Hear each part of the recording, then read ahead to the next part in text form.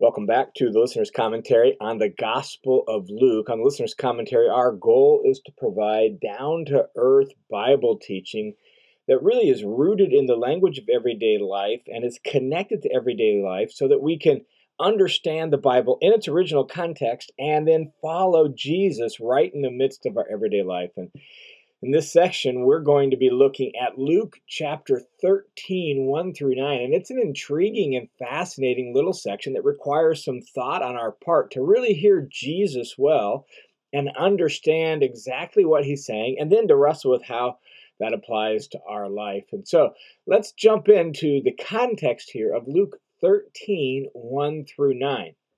The heart of chapter 12 really revolved around the idea of being faithful servants and faithful followers of Jesus, people who seek first God's kingdom, and they're going to let God be the one who secures their life. And chapter 12 ended really with that imagery of faithful service and faithful servants, and that those faithful servants are ready and watching and prepared for their master's return, or the day of visitation, which is the language from Micah chapter 7, verse 5, which Jesus quoted right from Micah 7 at the end of chapter 12. So that's where that section ended. And that last little section there of chapter 12 is really a bit of a lament and a warning with an implicit call to repent built into the imagery and the story at the end, because it's an echo of Micah chapter 7.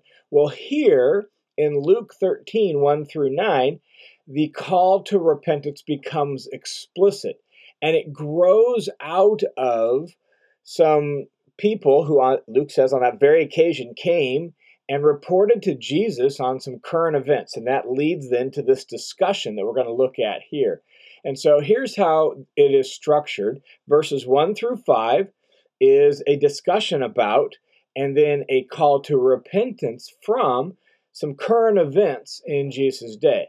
And then the last little bit, verses 6 through 9, is a parable that really hangs judgment over the people of Jesus' day's heads and just leaves it there with an open-ended result. We don't know how it's going to end. Jesus just hangs this parable over their head with the idea of judgment deeply in it and leaves the end result open. What will happen? Let's jump in then and look at the details. Here's how this section begins. Now, on that very occasion of chapter 12, when Jesus is teaching to his disciples with a large crowd gathered around him, on that very occasion, there were some present who reported to him about the Galileans whose blood Pilate had mixed with their sacrifice.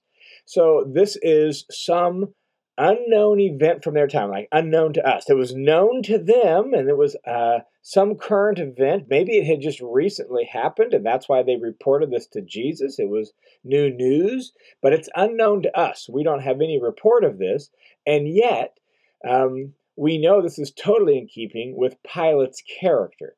And so what these people are reporting is that Pilate had killed some Galilean pilgrims. That's at least the way it seems. These were Jews from Galilee who were on their way to Jerusalem to offer their sacrifice, and for whatever reason, Pilate decided to execute them, to kill them. And Pilate was the Roman governor of that region, the region of Judea particularly.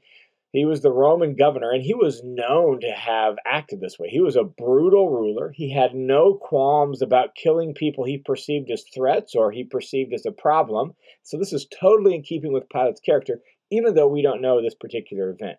And so they reported this news to Jesus. Did you hear about those Galileans that Pilate killed? And even though it's not recorded, presumably they were asking for Jesus in some way to comment on that, which Jesus does. It's just that he doesn't comment on it the way that they would have expected him to comment on it. He doesn't, say the kinds of things that the standard belief system and the standard worldview of Jews of that day would have expected Jesus to say. Here's what Jesus says. Here's his comment. Verse 2, "And Jesus responded and said to them, 'Do you think that these Galileans were worse sinners than all other Galileans just because they suffered this fate?'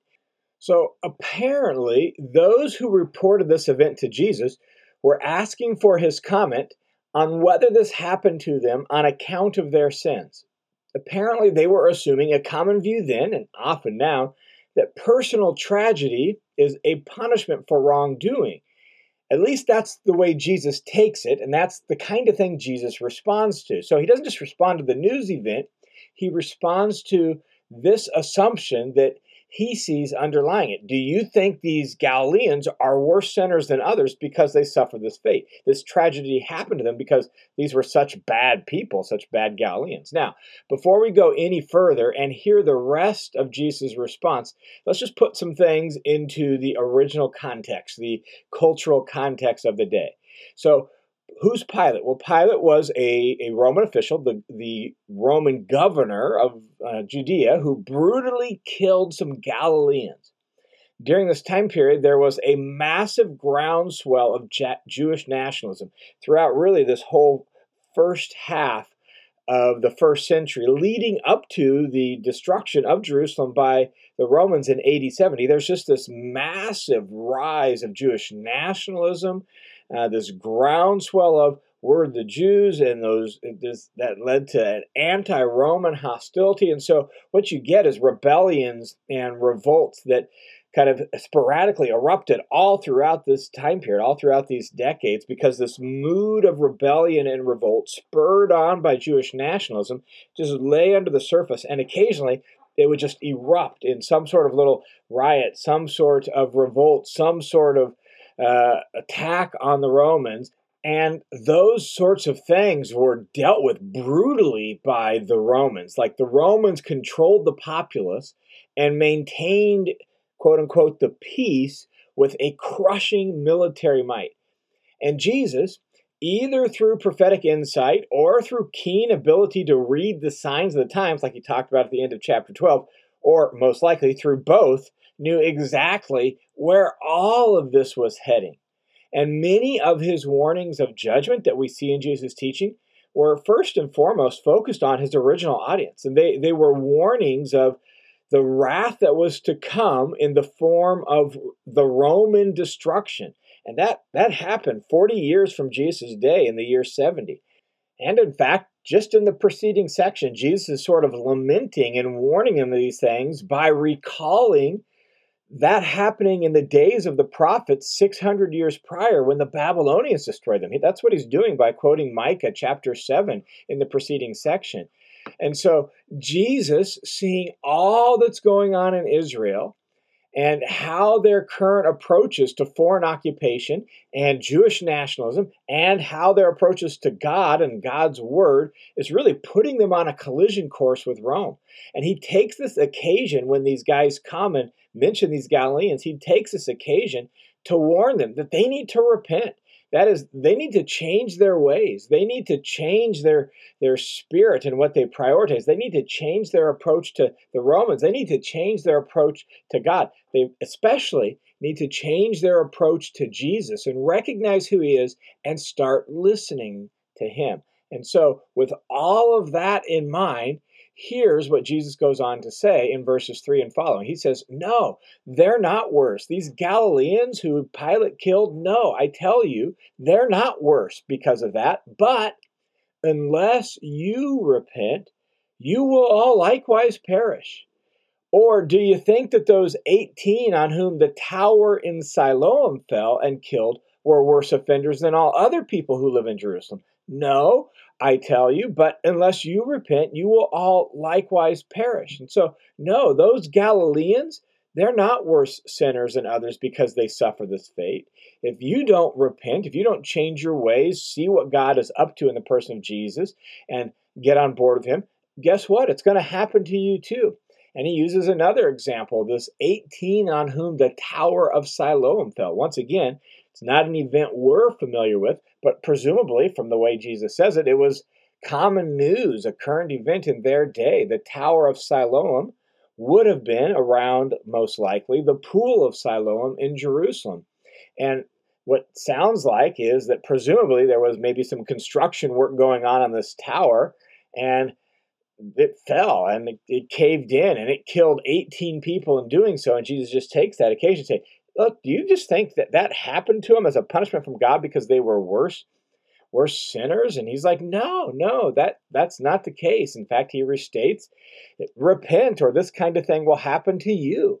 And he may even be perhaps alluding to city walls and buildings there in Jerusalem as being knocked down during the Roman siege of Jerusalem, which is what happened, right? And collapsing and killing people.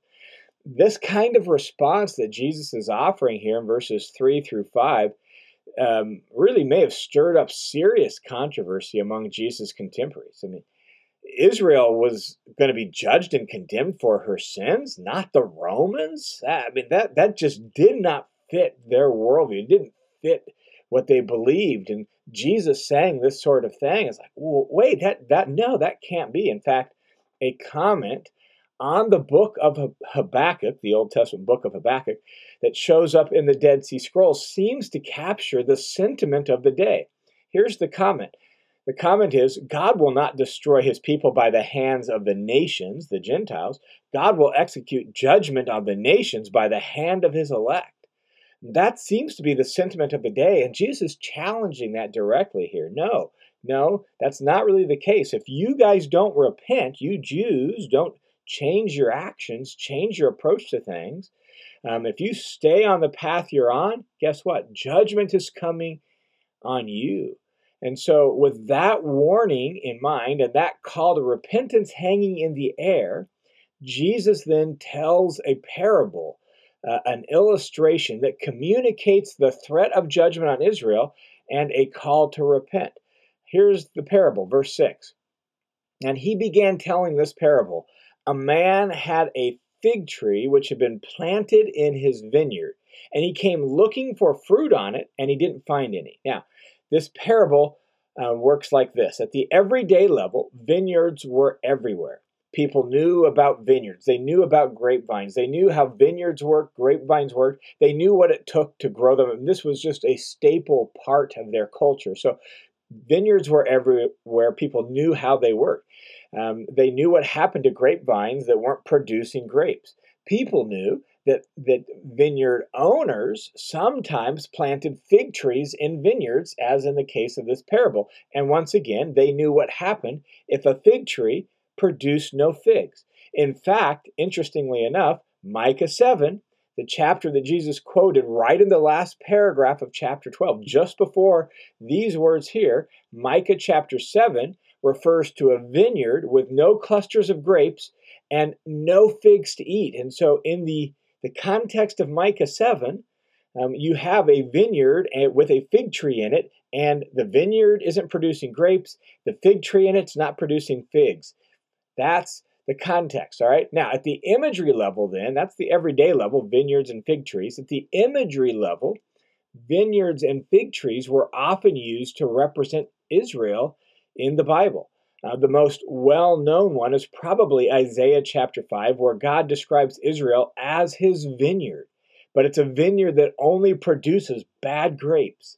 And the fig tree throughout the Old Testament was used as a metaphor oftentimes for Jerusalem and for Judah. So Jesus' parable here is a very pointed parable, and it's very familiar. Jerusalem, Jesus is saying, is like a fruitless fig tree. Recall Jesus cursing a fig tree. We're going to see that event here in Luke before too long, that Jesus curses a fig tree, and that cursing was actually aimed right at the temple establishment itself. And so this is a very pointed little parable that Jesus is offering about a fruitless fig tree that's aimed at Jerusalem and at Judah and their fruitlessness. And so the parable continues in verse 7 like this. And he said to the vineyard keeper, and so this man who had a vineyard says to the vineyard keeper, to his supervisor, look, for 3 years I have kept coming and looking for fruit on this fig tree without finding any. Cut it down. Why does it even use up the ground?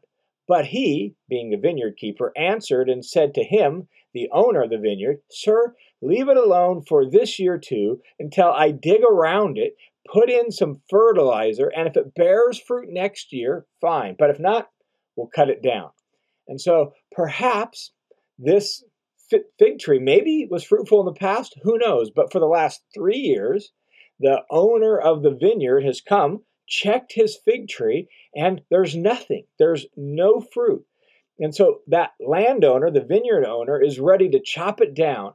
He's like, this tree is just wasting space. It's using up the soil for nothing good. Let's just chop it down and make space for something else. But the supervisor of the vineyard says, let's give it one more year. I'll dig around it. I'll put some manure, some fertilizer, manure around it, and let's see what happens. And this is actually unusual action on the supervisor's part. Fig trees don't normally need this kind of attention. Like, they grow pretty readily in Jerusalem. They don't need this kind of attention. They don't usually get this kind of attention. In fact, Kenneth Bailey sees a little bit of insult humor in this. This fig tree doesn't get pruned and watered, basic stuff that a fig tree would get. No, what it needs and what it gets is a bunch of manure spread on it. And so that's what happens to the fig tree in the parable. It's going to get one more chance to try to produce figs. It's going to get a bunch of manure spread around it, and it'll get one more chance. And the story is left unfinished because it's up to the people in the crowd around Jesus. It's up to them how they respond. And Jesus is really, in a lot of ways, like the supervisor in the parable. He's appealing to Jerusalem. He's appealing to the Jews. Repent, bear fruit. He's digging. He's fertilizing. He's calling. He's hoping. And what will happen? Will they listen? Will they repent? Will they change their ways? Or will they stay on this path that's leading them to a collision course with Rome and God's judgment on them for their really ultimately their rejection of the Messiah in the person of Jesus, and rejection of the day of God's visitation in the person of Jesus? What will happen? But so far, just like Jerusalem of old in Micah's day and the prophet's day, right? Jerusalem of old in the Old Testament, just like Jerusalem of old, they have this false sense of security. Just like they ignored and attacked the prophets of old, they're doing the same thing to Jesus, and time is running short. And yet we see in the parable the urgent but merciful appeal of the supervisor to give the tree one more chance. And I'm struck by that note of mercy. And thus, the mercy and compassion, really, that is the context then for Jesus' call to repent. Jesus' call to repent is not motivated by anger. It's not motivated by mean-spiritedness. It's mercy. It's kindness. He sees everything that's going on. He sees what's going to happen to Jerusalem. He knows that they're on a collision course with Rome. He knows that ultimately will be actually God's judgment on the nation for their unfruitfulness and their unfaithfulness. And in his mercy and in his kindness, he's calling them to repent. In fact, much like Paul in Romans says, it's God's kindness that leads to repentance. And I'm also struck by the truth that repentance produces fruit.